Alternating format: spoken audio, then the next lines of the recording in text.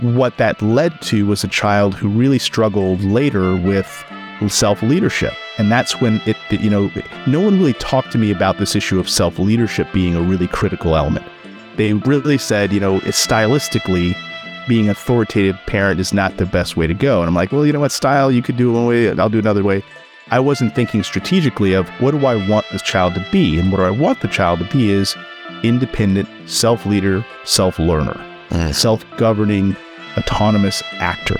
And the more that I then led and required his submission to my leadership, the more I actually stunted his ability to self-lead. Hi, everyone. This is Ross, your host of Bear Crawl with Dads. So, true confession, I'm completely leveraging this podcast for personal and selfish reasons. You see, not too long ago, I became a dad for the very first time, but with that, an older dad. So the one thing that I know so far is that this bear crawl as a dad is not meant to be done alone. We truly need each other. So may this podcast be that for you. So come along and let's bear crawl together. All right, you bear crawlers, thank you so much for joining episode number 18. And you know the show exists to really encourage dads out there wherever you are.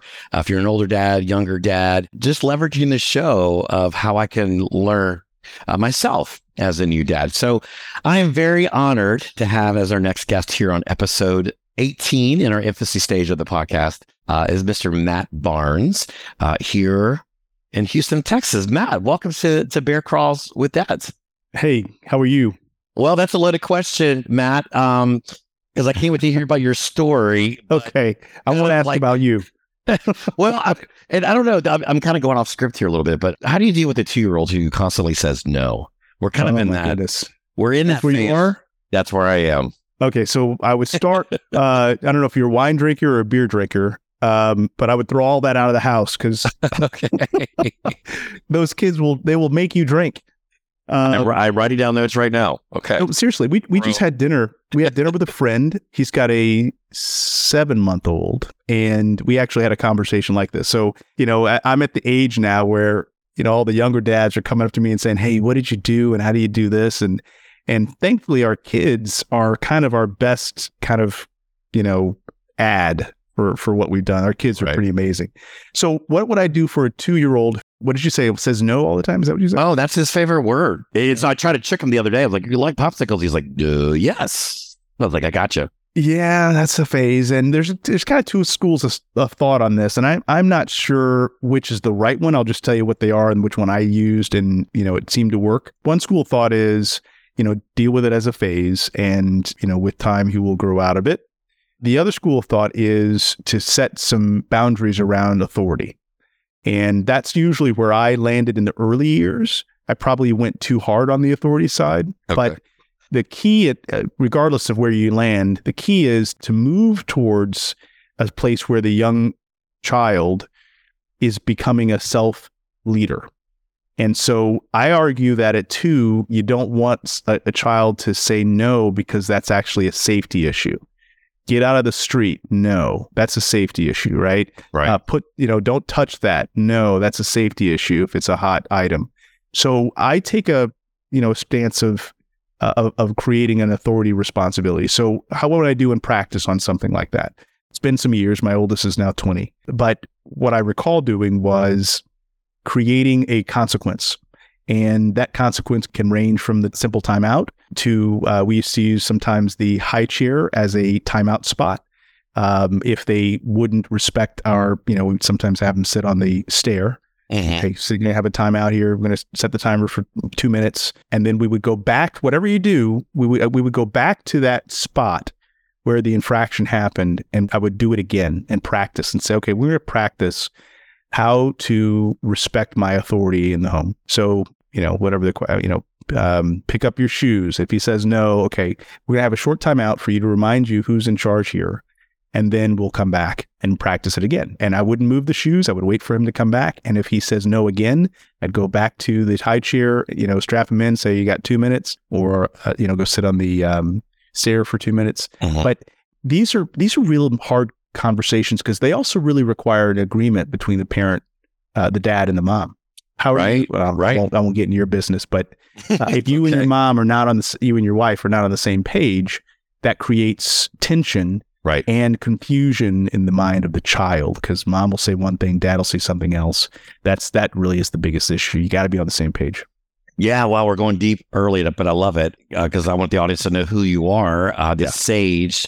But it's funny because you mentioned that, because my wife and I are lock stock. I got you, you got me. But the other day when it came to like a little bit of some screen time, which we allow a little bit of it, it was a beautiful day. It was after dinner. It's like, no, we need to go outside and enjoy the day. And she's like, but I told him it was okay to have some screen time. So later we kind of had to come back as a couple, a united front, and say, okay, sorry about that. So we just we had to kind of have a little place of reconnection, so that way we were a unified, front. That's huge. And frankly, when I talk to parents, that's one of the biggest things I actually lead with. Whatever your approach, whether you're, on the permissive side or the authoritarian side, you've got to be in the same lockstep with your wife. And this also will change over the years. Actually, frankly, like monthly, given, your child is 2. Next month, he'll be doing something different, and you got to get on the same page. And so the regularity of conversation between you and your wife around what's happening with the child and how we're going to work on that together, that is more important than any one style or approach that I think I could offer. That is awesome. Now we're in the podcast right there. I think that's the dude. we made it as short. Yes, we did. Thank you. You're welcome, audience. But Matt, so on your LinkedIn, education is 90% parent behavior. Learning is 100% child desire. Your experience is all over, which is amazing. Co-founder of a Youth Entrepreneur Award, co-founder and parent coach of the education game. It's amazing, your background. So tell the audience. I can't keep a job. Teach me your secrets. That's going to be on the B side of this. But tell the audience who Matt Barnes is. Like, are you married? Yeah. Kids? What's I'll get into it. Sure. I'm a dad. I've got 3 kids, ages 18, she'll be 19 next week, and 17. I'm a husband, between almost 25 years, 24 years. Yeah, it's been tough, but we've stuck it out, and we love each other dearly. I am a son of the Most High, Jesus Christ. I'm also a son of a broken dad, just like me, and a broken mom, who both of them are humans, and so they had their own failings, but they did their very best. And that's one thing that when I think about me, I want to be the best parent I can possibly be for my child, knowing full well that I'm going to fail, I'm going to screw up, I'm going to mess up a lot, and I certainly have. But that is actually the drive for me, the idea that God gave me these 3 kids to shepherd to adulthood. So many people have poured into me over these years, and I've got 3 kids that are truly amazing. I now pour into other parents who ask, so that they can have some of the wisdom that I've been able to benefit from over the last 20 years of having kids. So that's what I do now. I work with parents. 90% of the child's education is parent influenced. And what I mean by that is, it's not necessarily that the parent is homeschooling, although they may, and we did, but every decision, particularly in the early years, is a parental decision, right? How you handle the child saying no. What are you going to do? What are they going to wear? What are they going to watch? How they're going to spend their time. These are parental decisions, and they're weighty. So I teach, that's what I do. I coach parents on how to think about educating their children. Yep. Well, Matt, thank you for that. And thank you for your investment, obviously, in others and paying it forward. But sounds like, and not really knowing you, but what an example, testimony you are, and a gift to your 3 kids and to your wife, because I hope so. Just that foundation that's so rare these days. And so your commitment to your kids, it's an amazing testimony to you, thank you. and to your wife. So thank you. And so you are, you said a parent coach, life coach. Is that fair? Okay. Yeah, just to clarify. Yeah. So life coach, not quite like that. I really am around the intersection between the parent, the child, and education. That's my sweet spot. Okay. And of course, just to be clear, that does bring you into a whole bunch of life consequences, like finances matter a ton. How the marriage relationship is managed, that matters a ton. So yeah, I get into a lot of topics, but fundamentally it's between the parent, the child, and how we educate the child for a dynamic future. Well, and Matt, thank you for clarifying that, because I don't misrepresent that. And also, too, in the show notes, we'll have links to you where listeners can find you if they have any questions, so you can be a good resource for families. With that being said, because I do want to get down to maybe towards the middle, towards the end of our show, but just to hear about that, your thoughts about the education and parents, and what does that look like right now? Maybe that's a whole nother 5-hour conversation. Yeah. How many hours? Right. That's not fair.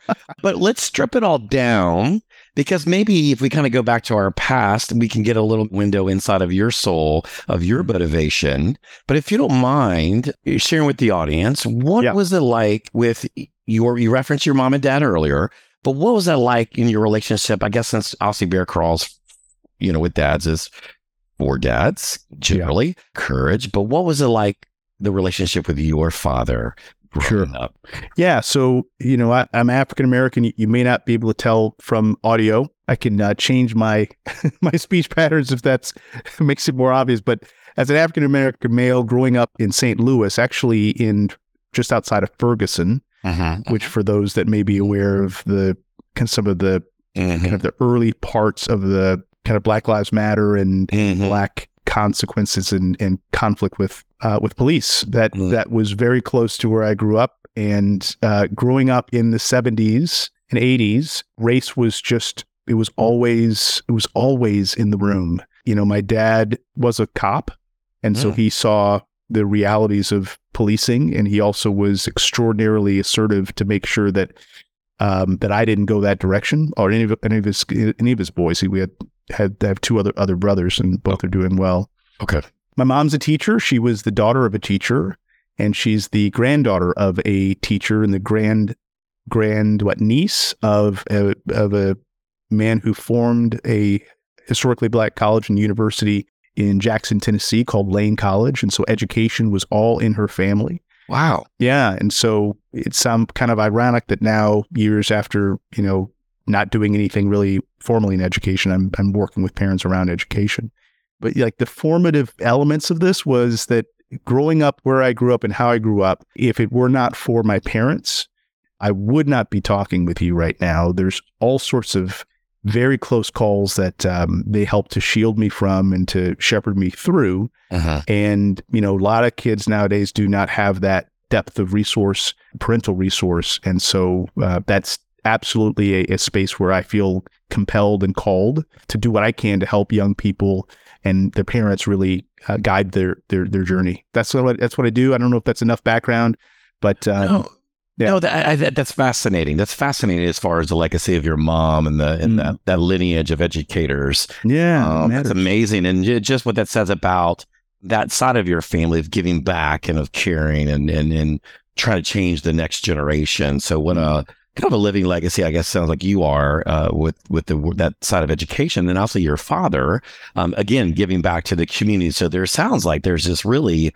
giving back to the community, fighting for the good of others. Yeah, I guess that's right. To some degree, at least for what I'm hearing.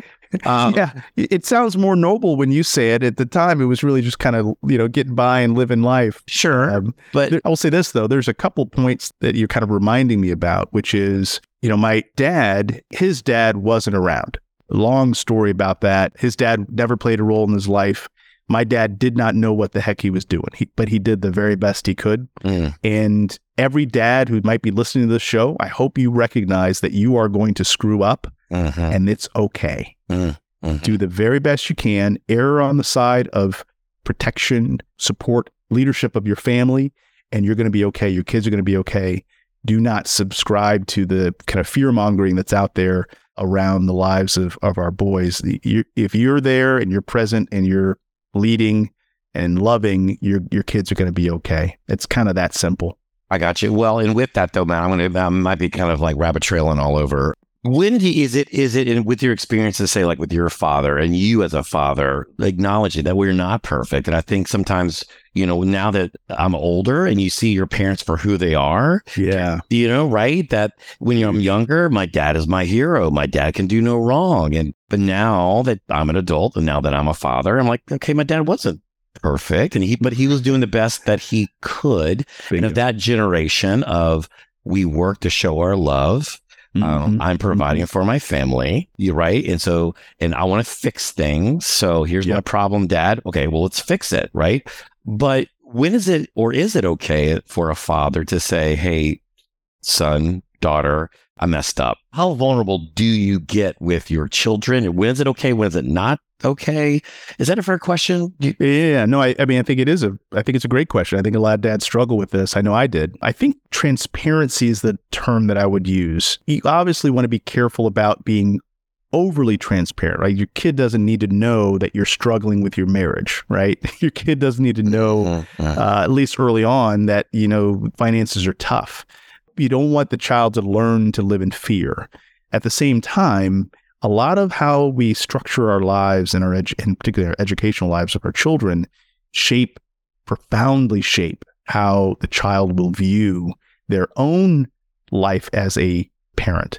And so I think what I would say to this is being transparent around the questions that you as a parent are having. You don't have all the answers, and that's okay. Being clear with the child, hey, you know what? I think this is the right path. I think this is what I would do. What do you think? Is a way to start to share authority where you're helping the child learn how to self-lead. Here's the error that a lot of parents, myself included, made and make often. It's trying to be right all the time. And so this issue of transparency is a recognition that I don't know the answer. And we, as a Christian guy, I don't want to ever presume that I know exactly God's intention. At best, I can have a sense of where God, I feel, is leading us. But I want to bring the child into that conversation as well. So I can say, child, here's what I'm thinking. What about you? What is God saying to you about the direction and the choices you make? I don't know. I'm struggling myself, but what do you think? And that begins a really interesting shift in the relationship where, again, the young person begins to realize they can contribute to their own leadership. They can look to the dad as an advisor, not necessarily as the authority and the decision maker on all things. Those are really tricky transition points, but every parent I talk to wants the same thing for their child. And fundamentally, they want the child to be able to enter into adulthood fully prepared, grounded, and excited about the future. That's going to require that the young person learns how to manage themselves without the parent being there. And that's part of this process of education that I think a lot of parents, they get wrong. I'll just say it that way. Yeah. And I guess it's like, what age is, and maybe it's just the development of that specific child as far as the maturity level, but at what point do you start to let the transition period, like say with your children, like they are of that mindset now of where there can be a little bit more of a collaborative. What do you think? I guess more in their abstract thinking as opposed to... Yeah. Right? So the great question. You're obviously preparing your child and your family life for kids. So that's a question that is the right question to ask. Here's how I answer it. It's not precise. There's no age. It's definitely developmental. But think about it this way. When the child is born, the parent literally has 100% authority over everything that happens to that child, right? 100%. Decide when, if they're going to get their diaper changed, they decide when they're going to be put down to bed, what they're going to eat, when they're going to eat. All those things are parentally led. So the child is really at zero in terms of their authority. Now, the aim is by the time the child is maybe 13 or 14, that child is now in the driver's seat solidly. And that's a big change. We tend to think of by the time the child's 18 or 22, that is when we want the child to be able to lead themselves. No. Historically speaking, in almost every culture on earth, 13 was the point at which the child became the authority for their own life. That doesn't mean they had 100% authority, but they had 51%. So between the child's birth, when the parent is at 100, the child is at 0, and around 13, where the child now is at 51% or higher, and the parent is at 49% or lower, that is the transition we're moving towards. I encourage parents really to think about this as a transition that starts when the baby is born, and it continues all the way down through the point at which the child is able to, set off on their own, whether it's college or on a job or getting an apartment because they can pay for it themselves. But that is the aim, that we are launching kids as arrows in a quiver. You're trying to launch the arrow. You don't want to keep the arrow in the quiver. You want the arrow to be outside of your control. And so does that help a little bit with just the transition point on that? Right. It does. It does. Now, you mentioned 13, right? Yeah. So 18 is when you want the arrow to be released and for someone to be independent, self-sustaining. So that's trickier. So I can't say an exact date. All I know is that I have met kids that at age 8 and 9 are at 51%, and they're managing themselves very, very well. I've also met kids who are 24 and 25 who aren't. And so what I've seen is the difference between the two is the intentionality of the parent to actually wean the child off of the parental teat. That's what I was just going to say. I was just going to say the teat. And I think too, because I feel like, and this is, again, I'm all over the board with you, which I love. No problem. I'm fascinated by rites of passage. I'm fascinated by that matters. What do individual families do? Yeah. Your family, at what age do you, as your family, say, at this age, either dad is going to take my daughter out on a weekend to show you, hey, this is how you should be treated. I'm raising the bar, or young man, we're going to go on a trip, whatever, and tell you about the birds and the bees. I'll see in the Jewish traditions with the bat mitzvah and the bar mitzvah. I'm fascinated by that. Grew up in New Orleans. I have so many friends that are Jewish and so many friends that are Catholic, but I went to so many Jewish feasts and fascinated by that. But really, in that tradition, at this age, we are recognizing that you now can take the Torah and you are now responsible for your faith, that we as a family are kind of backing off a little bit. But it's odd to me because you can't vote, you can't drive, you can't drink, until you're 18. Yeah. So why is it that 13 of age? But I am fascinated by, and there's a book that I have referenced a lot, Raising a Modern Day Knight. Yep. It is in that Christian, to be fully transparent, but kind of in the steps of becoming a knight. And let's say the boy is 13 and you're surrounded by not only your father, but a group of men. And to say that we see value in you, you've got what it takes, but also too, we're going to hold you to a standard. And there's a brethren, if you will, that's going to keep you honest, Yes. So what are your thoughts on that, piggybacking on what you're saying? So much there. Yes. So particularly dads with young kids, this is what you're aiming towards. It doesn't have to be 13. That's definitely historically, in the Judeo-Christian, space. Right. It doesn't have to be that age. It could be earlier, but it really has to be an intentional and it's not 18. 18 is way too late. Think about this. Yes. 200 years ago, an 18-year-old would have a household. They would probably have 2, maybe 3 kids at that moment. They would know how to handle everything on a farm. They would be fully independent and fully operational. Now we look at an 18-year-old and we're happy if they get B's in school. Uh-huh. We have lowered the bar for what particularly young male is as a young male. And so there's a cultural definition of manhood. And I just argue we should just throw that away and go strictly to kind of a spiritual definition of manhood. And that is a young man who's able and capable of managing themselves, of managing their own spiritual and faith walk, whatever that may be, managing a relationship with a young woman. And those are things then that if really we're looking at 13 as that transition point, then really we need to be having a lot more conversations when the child is 8 and 9 and 10. I would not leave birds and the beads to one conversation at 13. I would be talking about it slowly over the course of years because they're going to get it from culture. They're going to get all this information from culture, and all of it is going to be garbage. So I'll tell you, my kid was in a small Christian hybrid school, which was like a 2-day-a-week school. We homeschooled the other times, but I was shocked that at age 8, he was being, conversations that were happening in classroom around sexuality and homosexuality and, all sorts of things that were coming, around him.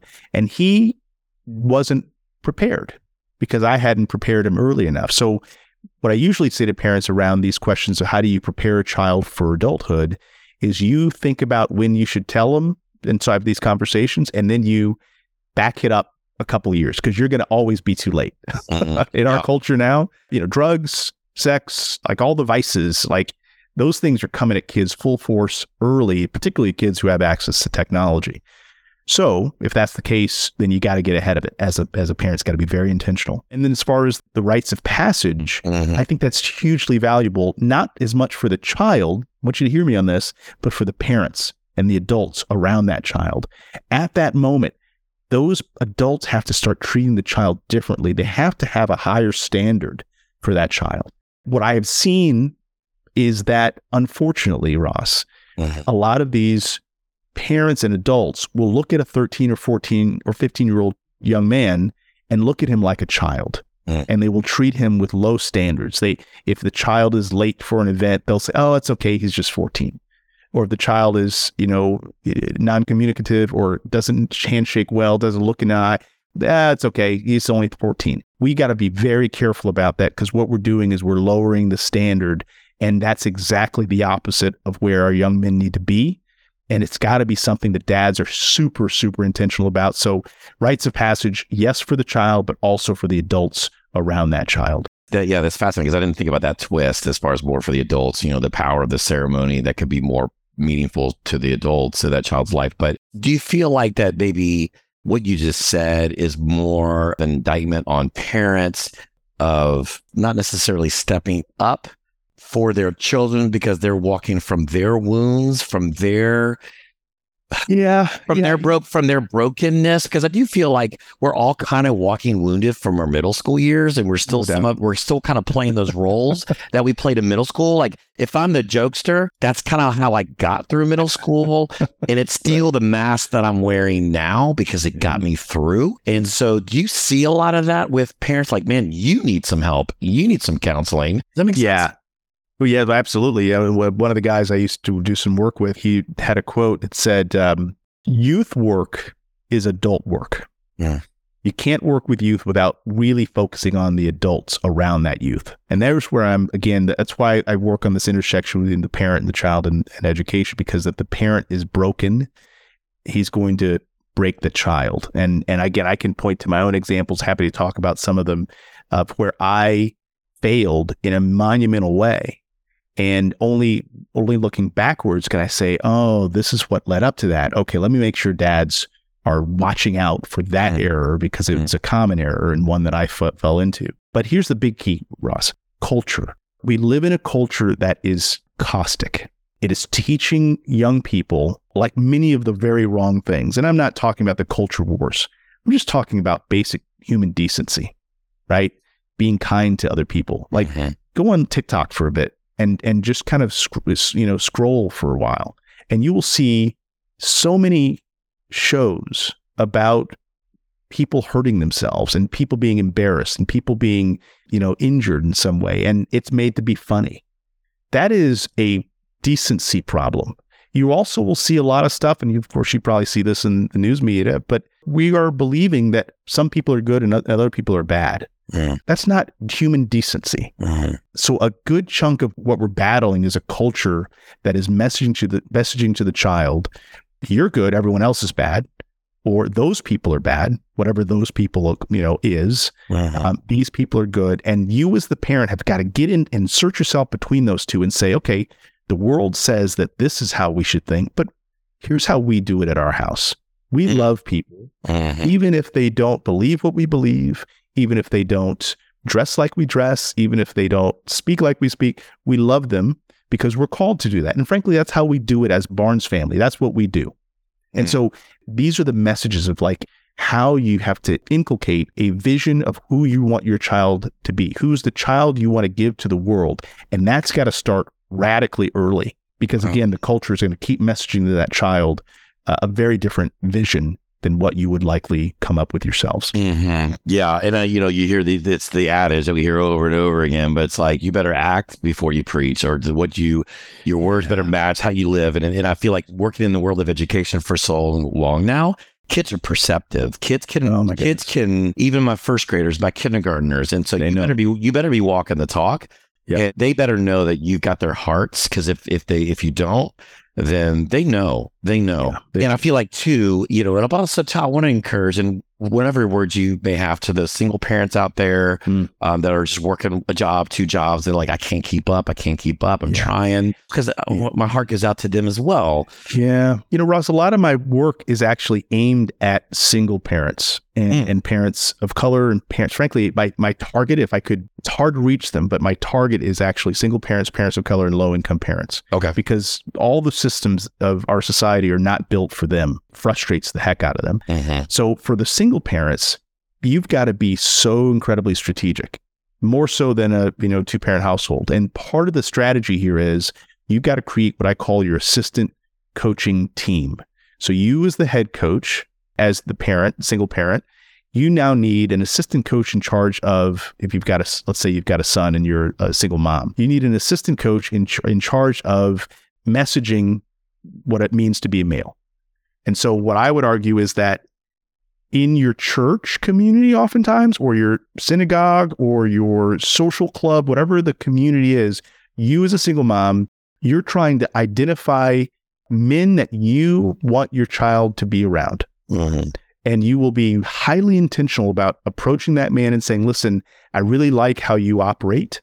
Would you be willing to take my son out for breakfast once a month, every other week, something like that, and just talk to him? I just want to build a relationship between you and my son. I don't use the word mentor, because mentor scares people. Just say, I want you to build a relationship between you and my son. I'd like you, and would like my boy to be like you. That is usually enough for most men to go, man, gosh, I'd be honored. I'd be honored to take your son. And so again, the parent is now intentionally creating a touch point, a hedge of protection that starts with this one man. There's others that you want to bring into this fold, but that's the kind of support that a single mom has to now be really, really strategic about. And frankly, you need to be strategic about it as well, Ross. Whether you have a single mom or a dual parent household, you have to create a community of support that's beyond the parent. That child, and I've seen it, I didn't think it would happen to me because I was so intentional with my parents. I thought my kids would always come to me for questions, but they'd stop at some point. I want to make sure that they have relationships with people who I would consider, the language I would use is godly, but it could be responsible or respectful, whatever the language is you use. Intentionally build that relationship so that when that child is questioning things, is unsure about how to go, and they don't feel like they can talk to you, or you're not available, they've got somebody in their network. And I love that, because it really, again, it takes a village, and it's being intentional and being really self-aware, if that's fair, to say, if you're a single parent out there, to say, look, this isn't ideal, but I've got to make the most of it. And I've got to be intentional about either my community of faith or whatever that is. Like you're saying, be proactive to have people speak into your child's life. And also too, I don't know, I think it's fascinating, the relationships with a son to his mother, a son to his dad, and a daughter to his mother, daughter to his dad. I think those roles kind of tell me but there's seasons where a dad kind of needs to step in and a mom needs to kind of step in. Right. But also too, but it's like, I think maybe, I don't know, the development being that I'm a male, where you kind of idolize your dad, but then there's that natural tension with your dad. Cause like, I want to be my own man, and okay, I hear what you're saying, but screw that, because you're my dad. And so there were some men, my youth minister at First New Orleans, who I looked up to. He wasn't my dad. He had to speak to me sometimes, but I had some of those guys outside of my dad, kind of like you're saying, that were able to step in, that I could listen to when I wasn't, quote, listening to my dad, because maybe that natural tension, that you have with your father. Hugely important.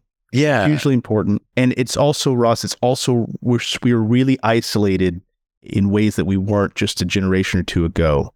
And so when I'm talking about this being intentional, it's because most of the parents I talk to and work with, when I say, all right, who are the 5 people who you have that you're relationally close with, that you think you can bring into a tighter fold, they can walk along with your child. Most of the time, parents will say, I don't have anybody, right? And that's really risky, because now it's a one-on-one parent-child and the world against you. And that doesn't work very well. So building these networks of other, again, I use the language of assistant coaches, other adults, and actually young men and women who are just a little bit older, maybe 5 or 6 or 10 years older. It's amazing how a 13-year-old boy looks up to a 23-year-old boy. It's amazing. It's huge. And so being really clear about, okay, hey, this is the young man I want my child to start to emulate, and I'm going to now facilitate that relationship. Hugely valuable. One of the places that I didn't do it nearly enough as what I should have. Man, it's like, it's just, it's such a, these are such good conversations too, because it's like, I feel like the attack on men or fathers out there in general, if they're not feeling worthy or they've made mistakes and whatever that may be, and just, then, but how can I now be that for my child? And, just that cyclical approach, it's like, how do you stop the bleeding? And I think we are more and more as a culture, you're seeing it more than I am probably, is that how much we are alone and we don't have community. And not saying you have to go to a faith community, but I feel like places of worship are losing membership just dashly. So there's a decline there. So people are just kind of living little lives on their own islands. And right. So how do you battle that as well? So quiet. Yeah. I really see that living lives of quiet desperation. Yeah. And isolated. Right. So let me mention one other thing. You brought up dads. So I know this show is really aiming at dads at some higher level. This conversation, what we're really talking about is strategy. And I have found that dads love strategy, right? It's part of the problem solving. Maybe it's genetic. I don't know. Maybe it's social. Who knows? But when I talk to dads about, all right, let's imagine yourself as a head coach. What would a head coach do? And a head coach always thinks about strategy. They're always thinking 3 or 4 steps ahead. And so for a dad who, in our culture, dads have been beaten up for years. Dads are oftentimes out of the mix for a variety of reasons. But dads, you can be super strategic in this re-engagement of a child. They will need as many capable and competent dads or men around that child, whether they're a boy or a girl. And the best strategy, I would say, for a dad to re-engage around a place of high leverage is books. And let me describe this. Please. Your dad that's estranged from your family or estranged from your wife, and she's raising the kids. This is kind of the circumstance that I see a lot. You be the book broker. You bring books to the house. You don't even have to talk to the wife. If your relationship is that tight or that troubled, you just bring books and flood the house with the written word. If you do get time with the child, listen to an audiobook together or have the child read with you on their lap. This is basic stuff. We do not need to go to a baseball game. We do not need to go, I don't know, ski trip or, to the beach. Just sit in a library or on a couch and read a book. And that small activity, if you do it enough, it builds a shared language between the child and the parent, the dad in this case. It also builds a bond, and the relational bond is the key here. So you can go to a soccer game or baseball game and spend a bunch of money. You will have not nearly as much leverage as if you sat on a couch and read a book together and talked about it. I promise you, it'll be a far more heavy investment in the life of your child than anything else. And so that's one of the places where dads can re-engage, because the importance of books cannot be underestimated. The importance of reading, the importance of dialogue and having conversations in a shared language cannot be underestimated. And dads, that's one of the basic places I would encourage dads to start. Man, it's so funny how you mentioned that, because today, so I work at a school. My main role is dean of students, but I'm also the outdoor education director. Oh, nice. And so today was our 5th grade trip, and we were fishing in the bayou. So we were teaching our kids how to cast and set up bait and stuff like that. But anyway, one of my dad volunteers, as we were waiting for one of the 5th grade classes to come out to us in the forest, we were just talking, and he goes, ever since my kid, his oldest is in 4th grade, his youngest is in 1st grade, because ever since they were little, every night we read together. And we still do it. He goes, so with my boy, we read together, and then he reads to us, we read to him, and then we go into my daughter's room. We do the same thing. I was like, wow. That's huge. It's a huge ritual. It's funny that you just mentioned that, because I was like, it struck me as neat, but odd, but you just kind of reinforced that. It's so simple, dude. It's so high leverage that it's just crazy. it doesn't require anything but a couch and a book. And again, yeah, there's a little bit of effort in finding which books are of interest, but I promise you, once you get in the habit of sitting with the child will read anything that you find interesting, period. I'm a big C.S. Lewis fan. Great book. He has a quote, in reading great literature, I become 1,000 men and yet remain myself. Here, as in worship and love and moral action and in knowing, I transcend myself and am never more myself than when I do. Wow. Right? Beautiful. It's beautiful. Yes. And just how powerful reading is. So I'm really actually glad you brought that up. That's really cool. It's huge.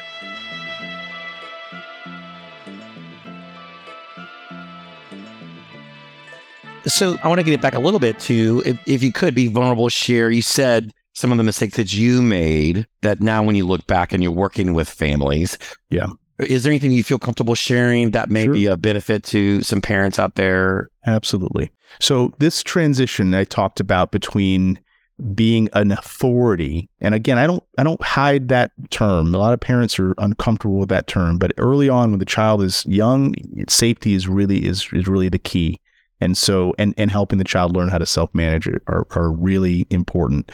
So what I did though was I held that authority too long. I learned this the hard way. Mm-hmm. I didn't begin to cede authority to the child early enough. Okay. I really kept the tiger mom. I don't know if you know that term, the tiger mom or tiger dad. I kept that as almost a badge of honor. I am in charge. You're going to do it as I say, because I know what's best for you. That was the exact language that I would use, into my child's, late elementary school. And at that moment, again, so I've gotten some coaching from other dads and moms who said, "Hey, Matt, this is where you're going with this deal." And again, part of this is that, as a Black father, I was working under fear and I was afraid for my son. And therefore I said, no, you're going to follow the rules because you're not going to be like one of those out there that get caught up in the law or whatever. Right. So I was operating, again, this is the work that I needed to do. I needed to recognize that my son was actually far more capable than I recognized. If I may, did somebody call that out in you, or did you realize it? Were you self-aware enough to realize that? A lot of people called it out, but I stuck to my guns. I really did think that I was doing the right thing by insisting and requiring, obedience. The heart was in the right place. Every parent's heart is in the right place. Okay. But I wouldn't hear it. Right. Mm-hmm. And what that led to was a child who really struggled later with self-leadership. And that's when no one really talked to me about this issue of self-leadership being a really critical element. They really said, stylistically, being an authoritative parent is not the best way to go. And I'm like, well, you know what, style, you could do one way, I'll do another way. I wasn't thinking strategically of what do I want this child to be? And what I want the child to be is independent, self-leader, self-learner, self-governing, autonomous actor. And the more that I then led and required his submission to my leadership, the more I actually stunted his ability to self-lead, right? Mm-hmm. So that's a place for me that was really clear. I now can see it clearly what was going on. But if someone had said, "Hey, Matt, do you want him to self-lead?" I would have said yes. So then someone could have said, "Okay, so given how you're acting right now, is it more or less likely that he's going to develop the musculature of self-leadership?" And that may have turned on a light bulb for me. That may have caused me to go, "Oh, shoot, I'm disabling this kid." That may have helped. Who knows? But that's the kind of language I talk to dads, though, when I hear about, and I see this culturally, it's actually very interesting because in certain cultures, it is very authoritative, almost, aggressive. And when I see that, that's the language I have conversations with parents about. Let's be strategic. Where do you want this kid to be? And when do you want this kid to be able to self-lead? And how is what you're doing helping or hurting in that? And again, a lot of parents can start going, "Oh, I see what you're saying." Getting out of the habit is another conversation, which is also hard, but awareness is the first piece. Well, two things come to mind because it's like I could see with the work that you do, not only is it you're trying to empower the student to be ultimately independent. Would you say self-leader? Self-leader, self-learner, self-governor. Yeah. Mm-hmm. But while through that, it's kind of maybe exposing some things with the parents of like, by the way, there's some work that you need to be doing in yourself to kind of let go a little bit, because it's almost like you're kind of short circuiting the system a little bit and stepping in. So again, I hate to use this analogy because I just actually use this. It's like with the butterfly in the cocoon. If you come over and rescue it out of the cocoon, it's actually going to die. Exactly. But the caterpillar needs that resistance. It needs to fight to get out of that cocoon, because it makes the wings stronger and it can actually sustain and live and be powerful and fly. But if parents are over there trying to help and help and help, well, or I guess in a weird way, if you're over there just being authoritative, and you're not giving some ownership to the child, they're not going to grow. They're not going to strengthen, knowing, okay, they're going to fall on their face, but they're going to have to learn. Right. Well, I was going to say fear is, again, a real powerful driver in a lot of these decisions. I've seen also a pattern that moms oftentimes, particularly with their boys, was just talking to a parent about this morning. Moms oftentimes will rush to save the boy from injury, right? Will put a pillow under him before he falls, kind of thing, metaphorically. And again, there's a place where moms and dads have to be very, very clear that, and we have real hard conversations about this.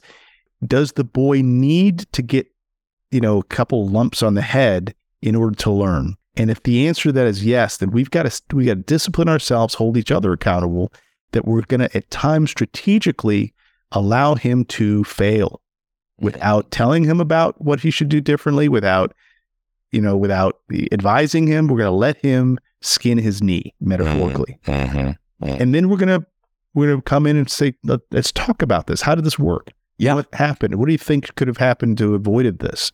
I will say, Ross, there's a whole conversation that we could get into, and I'm happy to go there if you'd like, around education and how oftentimes the traditional educational model actually does exactly what I'm describing. It can enable a child to learn how to self-lead or self-learn, because rarely does a child get asked the question, well, what do you want to learn today? And again, it depends on the school model, right? And some schools are more democratic in that regard. But if the child never gets to ask the question of themselves, what am I interested in? What are the things that I feel led on my heart to pursue and explore? And then how do I do that?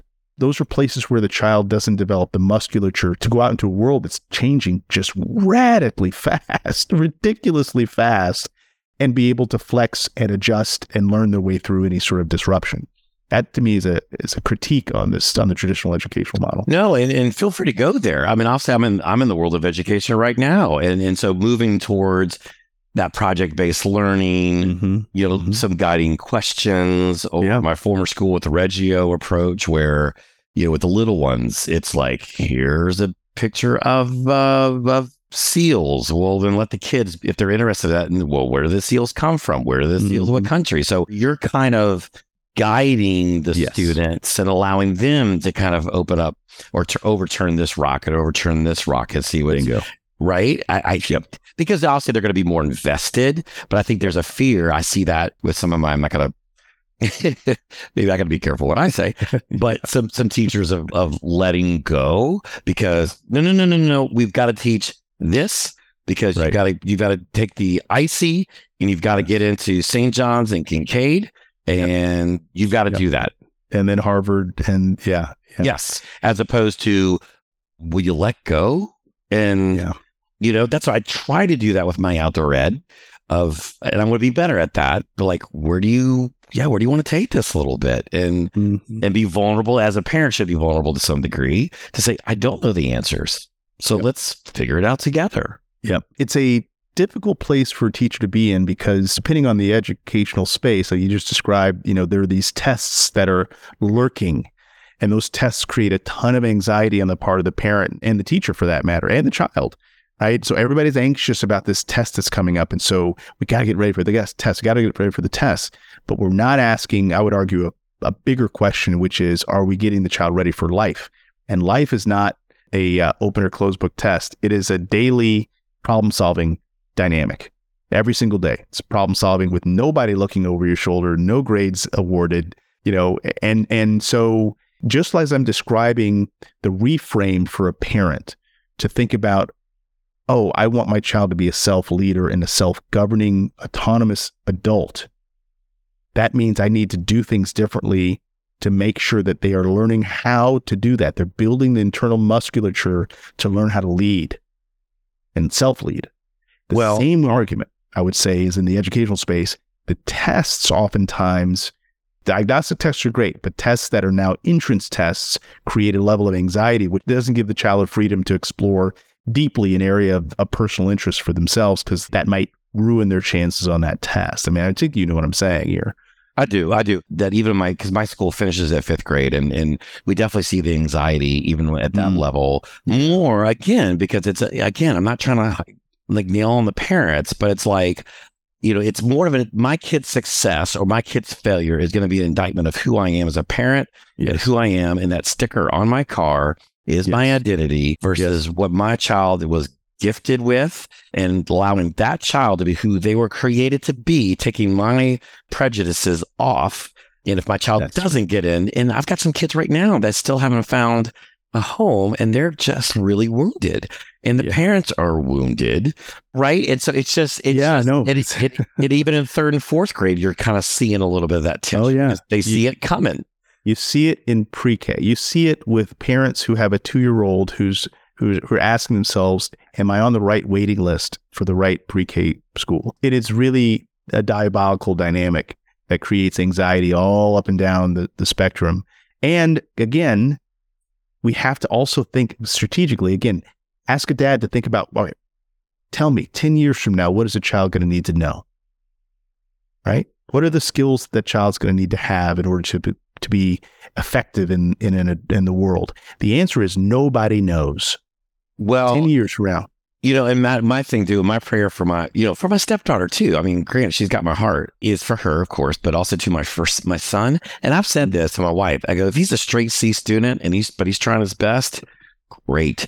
But what I want him to be is to love everybody that he encounters, that he can look at you in the eye. He can ask you, hey, Mr. Barnes, how are you? And be able to have a conversation with you and kind of befriend all.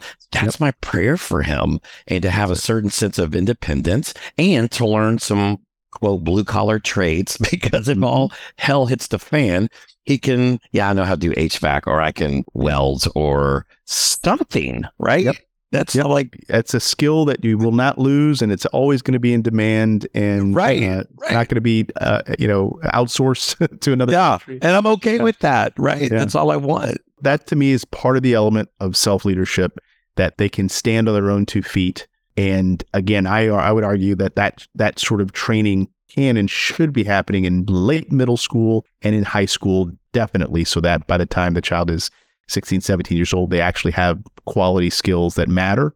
And if they want to, move into that workspace, they could do so. And a similar point, we'll tell you about my own kid's journey and how some of this actually worked in practice. It worked ridiculously well, and very, very proud of my kids. Sure. Absolutely. Okay. I didn't want to extend this too much further. I've got time. So my oldest, I told you that I ended up, pushing too hard on him too long, and I kind of learned my lesson and tried to back off that. So he was the valedictorian at his high school. And normally that should be cause for some celebration. But frankly, I actually was a little discouraged by it, because for 4 years he was actually kind of bored. But thankfully, this is so weird, like COVID was a great experience for our family, because he had a bunch of time now on his schedule. He could learn anything and radically quickly. And so he did his homework for school and then taught himself the piano. And he is amazing on the piano. He loves it. He'll play it for hours. Loves it.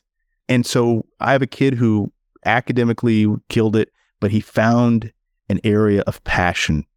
And that to me is more valuable than any grades he got. As an example. But again, it required some space. My middle daughter, she went to HSPVA, High School for Visual and Performing Arts. I do.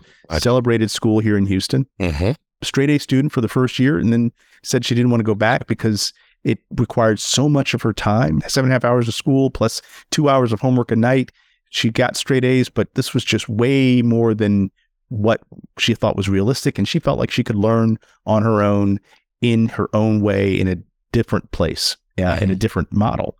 And so she started taking classes at the University of St. Thomas. She started taking online coursework. She wrote a book She published an author at 17. She decided to forego college. She does not have a diploma. She does not have a degree. She's working full time at a marketing company with remote work as an 18-year-old. She may go to college at some point, but here's the thing.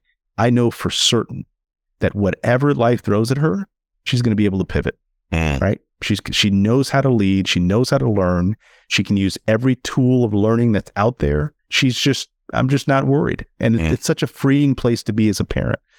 Now, she gets on my nerves sometimes, don't get me wrong, but it's a freeing place to be when I'm like, gosh, at 18, I am perfectly comfortable. My kid knows how to handle herself and she's going to be fine. And my 17-year-old is exactly the same in some other ways. I mean, she's an artist and she's into poetry and into flight and into leadership. You know, she's in something called Civil Air Patrol, and she's one of the leaders of this program. She has, 450 people under her that she's managing. She loves it, loves it, loves it. She has found an area that she can excel. And when a kid finds an area that they are really excited about, they learn ridiculously fast. Huge. And they become an expert that no one else can compete with. That to me is the object of education. Find those places where the child is super excited and they become an expert ridiculously fast with no one looking over their shoulder. And when that happens, opportunities emerge, like jobs start to show up, businesses, fall into their laps. These are opportunities that just keep coming up for our kids. And I'm just loving it because this is what I hope all kids and all families will have access to in the future, not necessarily just the one size college degree, Harvard, bumper sticker, but a kid who actually loves to learn, has found some areas of a real interest for themselves, and who pursues it regardless of what the society says is a validated credential, external credential. They have internal credentials. They know exactly who they are, where they're going, and how they want to get there. It's a really great place to be as a parent. What an amazing story, and what amazing testimony to your kids, but also to you and your wife to be able to allow that and not to say, no, you're going to college. That's because that's what you're supposed to do. And so you're kind of going against the tide, if you will. Well, but right? Again, if the goal is to make a self-governing human, then the more that I tell that child what to do, the less I am teaching them how to self-govern. And again, she might go to college. And I have no doubt if she decides she's going to go to college, that'll be her decision. It'll be her decision. She may finish in 2 years. It'll be ridiculously, excellent. But if I'm pushing on her, college now becomes something that it's not an inspired decision. It is a default. And at the prices colleges we're talking now, that's a really expensive default. I can go on and on about this, but this is kind of the work I do. But ultimately, she is a leader of herself. And as a result, she found the apprenticeship to learn marketing. She found, the job. It's a well-paying job at 18. She is on her way, and I don't have to worry about her. That is the piece that every parent doesn't usually think about when they're pushing on their child, when they're pushing on the child to get the A instead of the B, when they're pushing on the child to get, couple more scores on the, whatever the standardized test is. That is not creating a child who's able to self-govern and self-lead and self-learn. And in a world that's changing radically fast, if you don't have a child that's able to do that, they're going to get run over. Well, and you allow that fertile foundation for your children to thrive in that environment. You created that environment. So what, and I'm like with the 2-year-olds, I mean, that's what I want. What do you tell what schools are doing it right, or any schools doing it right, or how do I, for my son, to put him in a position to allow him that, because I don't want him to get stuck in the puppy mill, if you will, or So there's no perfect school. There's no perfect parent. There's no perfect child. The best you can do is kind of navigate based on what you have available to you. And again, all my work, I don't know if I told you this, Ross, all my work is free. I have Patreon supporters and we have financial cushion where I don't need to charge people. So if anybody wants to get help, they can go to my website, www.mattcbarnes.com. And there's a whole process that we would begin.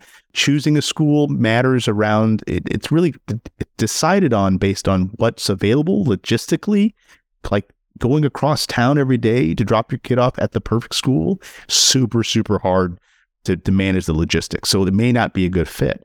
But whatever school the child is in, the parent will need to make adjustments in how they operate to make sure the child is learning these skills. And sometimes parents will say, we're going to back out of the system entirely and do something very different. And so what I do is I walk alongside the parent and help them understand their full options, because there are lots of options beyond public, private, and charter. And even if they're in one of those models, there's still things that the parent should probably be spooling up or spooling down based on what they're seeing in the child's development. So these are dynamic forces at play. And so it would be inappropriate for me to give a one-size-fits-all approach, Sure. but certainly can walk through with parents who are willing and interested in doing so. Well, on a side note too, it's like, where are the trade schools, and where are, should there not be trade schools in elementary school or middle school? And Absolutely. Right. So at least you got something to fall back on. And, I know here in Houston, I think Mattress Max, maybe I want to say there's like a trade school for middle school or high schoolers out of Gallery Furniture. I think one of our, dads was kind of helping out with that. But I heard about that. I'm not sure if it's open, but I heard about something like that. But again, the fact that we're talking about one is proof that we as a society have really lost the idea that there's a whole bunch of paths to a stable adult life. 100%. But and I think getting back to even with my students, I think sometimes we don't, maybe there's a little bit of a side note. I don't think we give our students enough respect or honor them, because I feel like even with my kindergartners for my outdoor ed, there's a book out there called Hatchet. I don't know if you ever read Hatchet. Oh yeah. Loved it. Yep. So I kind of used that book as my template for this year's outdoor ed, but I scaled it from scaled it all the way up to 5th grade. Right. And so, but even with my kindergarten teachers, I go, oh, they're going to make a fire. Like, they're going to learn how to make a fire. And so even my kindergarten teachers were like, you could just see in their eyes. I had 2 of them were like, let's do it. But one of them was like, are you kidding me? But to burn themselves. Right? But if you empower them, they stepped up. They were careful, but their excitement was through the roof. Like, you're actually letting us take a match and light it. I'm like, yes, Yes. And but the whole time too, to be honest, I was kind of freaking out. Like, oh my gosh, this could go really south. But it was so fun because I don't think anybody just really said or gives them credit.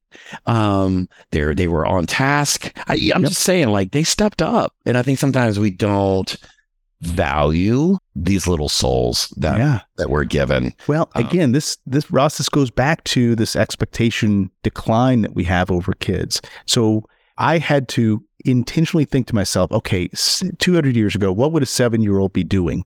Yeah. And a 7-year-old would get up, would handle all the early chores, would probably be fixing fences with the dad, would have a horse and ride a horse, and all these things that are inherently dangerous and require responsibility. Then I had to say to myself, okay, how do I apply that now into 21st century, and what does that look like? And so as an example, I had my son cutting grass at age 7. My wife was like, no, you're not. I'm like, no, he can do it. I'm going to show him how. I'm going to make sure his ears protected, his eyes protected. I'm going to show him everything needs to happen. And we're going to do that. And he did it and loved it. Again, giving a child responsibility, they love it. They lean into it. And it's actually fun. And once it becomes fun, then you can say, okay, this is your new job. And then it'll slowly become work, but it's too late at that point. They're still cutting the grass. Yeah, that's so cool, though. And I'm glad you brought that up, because how do you trick the system, I guess, to some degree? I never thought about that, like looking back to your point, looking back 200 years ago, and how do you modernize that today? Because that's something honestly I may do. I'm not saying that you, or if there's a template out there that we could share to our listeners, but I wonder if there's almost like, here are some 2023 things you can do with your children that kind of mimic some of that stuff. That's a great idea. I've not seen anything like that, but I'll get started trying to build it. That's a great idea. Well, I'm just saying, so that way parents could go, okay, well, back 200 years ago, they were doing what you just said. So how do we trick the system? And like your point, go out and cut the grass, or you need chores, responsibilities. Like, we all have a part to play in the family. Yeah, go over there. Yeah, I love that. I love that. Thank you for that. That's really, really cool. But so getting back a little bit, Matt, to you as a father and to the fathers out there, what would you say your greatest challenge as a dad is? So right now, I've got a 20-year-old and an 18-year-old who's working full time, and the 17-year-old who is, found several areas that don't seem to be connected. Again, poetry, acting, flight, leadership, military leadership. The hard part for me as a dad is the same challenge I had when they were, 10 and 13, is stepping back, letting them go, knowing that I have done what I can to help them learn how to lead. And now they should come to me if they have questions, not me coming in to swoop in to solve problems. Super, super hard to do because I see them making errors, financial errors, other errors, and it's super hard for me to keep my mouth shut. And I oftentimes fail, but ultimately they have to learn lessons, and sometimes those lessons have a few too many zeros on the end of them. But the lesson once learned, boy, I might tell you what, it's a lot easier to learn the lesson when you get cracked on the head once or twice than for me to kind of keep harping on somebody. So they've made some decisions that I think are not great decisions, but they're in the range of reasonableness. And just not the decisions that I would have made. And I need to, let go of that. And that's been hard. Gotcha. Okay. Yeah, that makes sense. I had a dad, one of my guests in a previous episode of just, when do you step in? When do you not?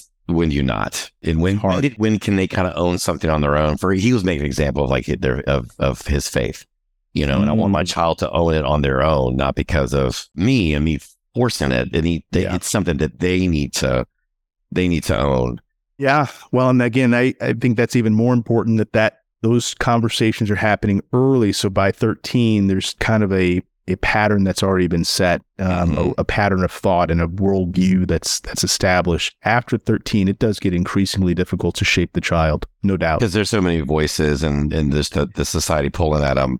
Yeah. And I think also just biologically, they're ready to kind of start leading themselves. And, forever, that's what, young teenagers did. They led themselves. They had all sorts of leadership, embedded into them early. And by 17, they had their household and families and et cetera. So, well, and there's so many notes that I'm writing. This conversation has been so valuable to me, and I can't thank you enough. And one of the things that sounds like too is really even, I'll say my specific personal case is with the 2-year-olds is to live a life in parenting intentionally, parenting with a long-term goal and work strategic backwards. But what would you tell your dad now that you're a father? Yeah, the answer is simple. Dad, you weren't a perfect dad, but I thank you for everything you've done. And I honor you as a dad who did your very best. And I'm trying to honor that also by doing my very best with my kids as to the degree I can. So thank you. That's all a dad ever really wants. Just deep gratitude and appreciation for the challenge of being a dad and a mom for that matter. So that's the only thing I would say to my dad right now. Is he still with us? He is. Yeah. I'll see him tomorrow probably. And you've told him that he knows that? Well, he is, but I have. I can't tell him enough, so I'll do it tomorrow. Awesome. Thank you for the reminder. There you go. What would you tell yourself when you had your first child? If I could go back and advise that guy? Yeah. Boy, that's a great question. So many things come to mind. I'm going to need to ponder that. I mean, the two things that come to mind first up were, hug your child every day. Right? That's one of those basics. Another one is to read with your child every day. Just something. Read something. One other piece is no fear. No fear. That's definitely one of the things I would have communicated, because fear was really driving so much of my early years with my kids, and fear causes people to act really screwy. I mean, you probably know this. So I would have definitely cautioned hardly or assertively around fear. That's so good. That's so good. And I would say what I love about this little side hustle thing for me on this podcast, even if I have an audience of 2, my parents, it's okay. It's okay. Hey, parents.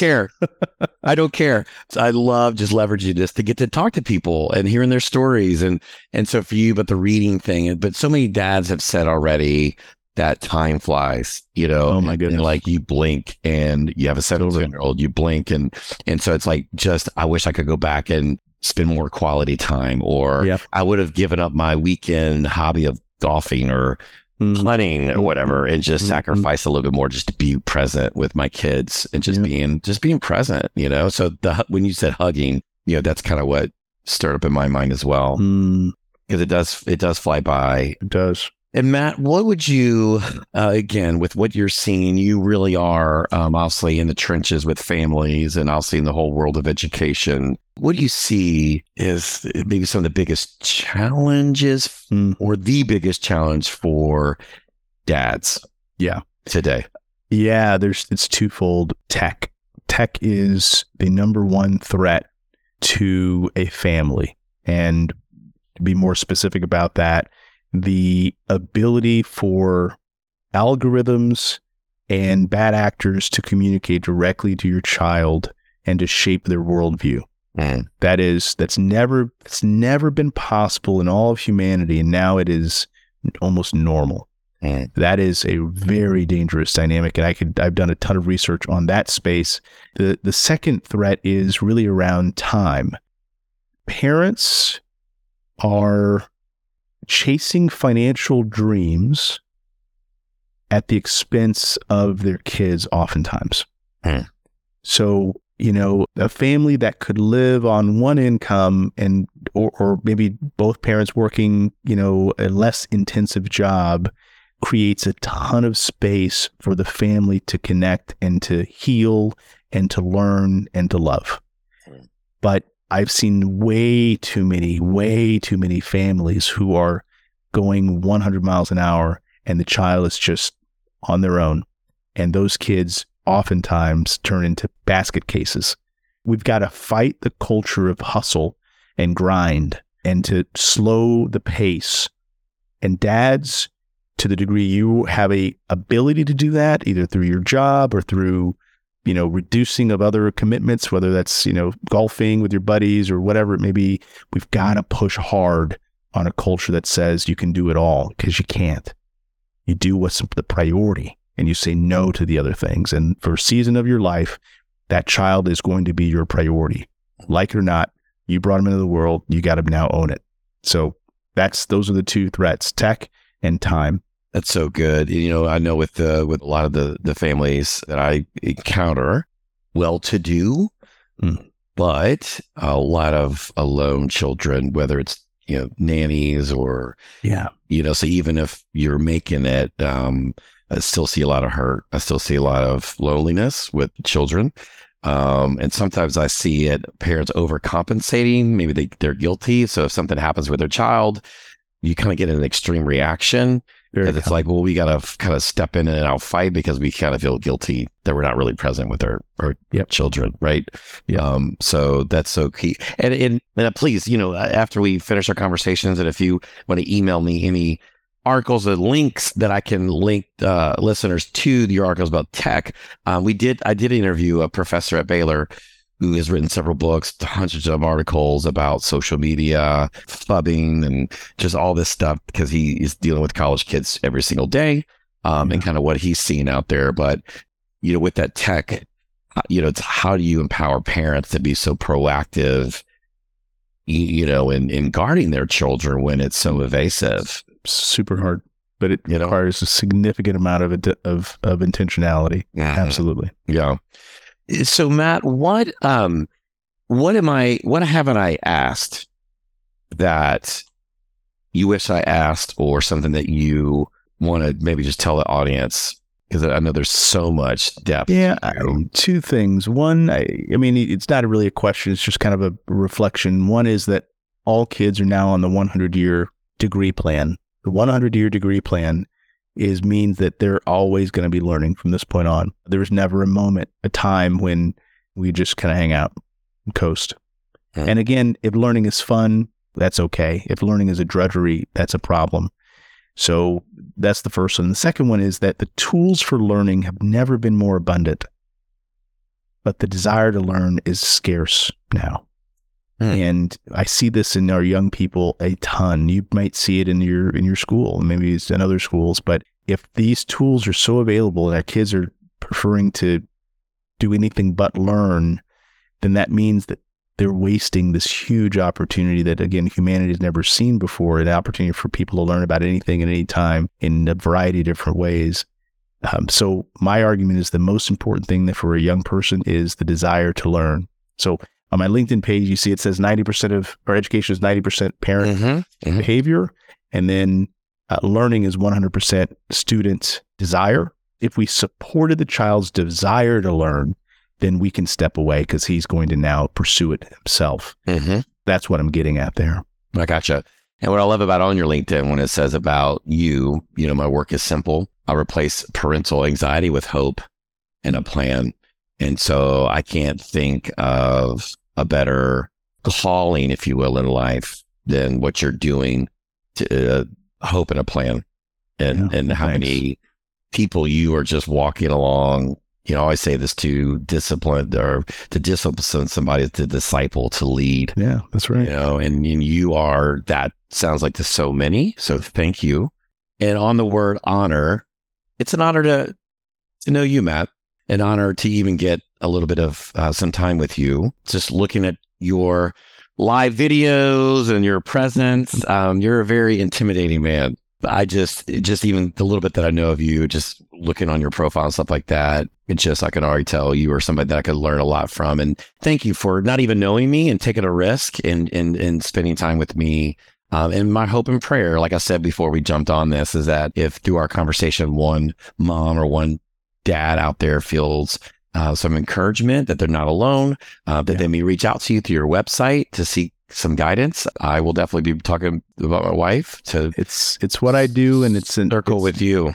Yeah, it's what I do, and it is a mission of sorts for me. So I work with anybody who is willing to hear my views and to kind of wrestle with them. And so happy to help anybody that wants to reach out. It's all free.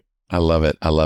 Well, Matt, again, thank you so much for being an amazing guest on Bear Crawls. Pleasure. And I hope, seriously, I'm not just saying this, but I would love to, over the summer, when my hours loosen a little bit, if you ever want to go grab some barbecue or something. Let's grab a beer or coffee or something. Yeah. It'd be fun to meet you in person, and love to have you come over and walk our campus as well. Too. Would love that. Just know that. But Matt, again, thank you on this evening, and I hope you have a great rest of the week and all that you're doing. Pleasure. Take care of yourself. Good talking. Awesome. Hey, you too. Thanks, Matt.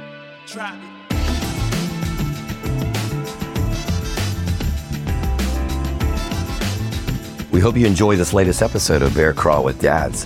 From our brother C.S. Lewis, you can't go back and change the beginning, but you can start where you are and change the ending.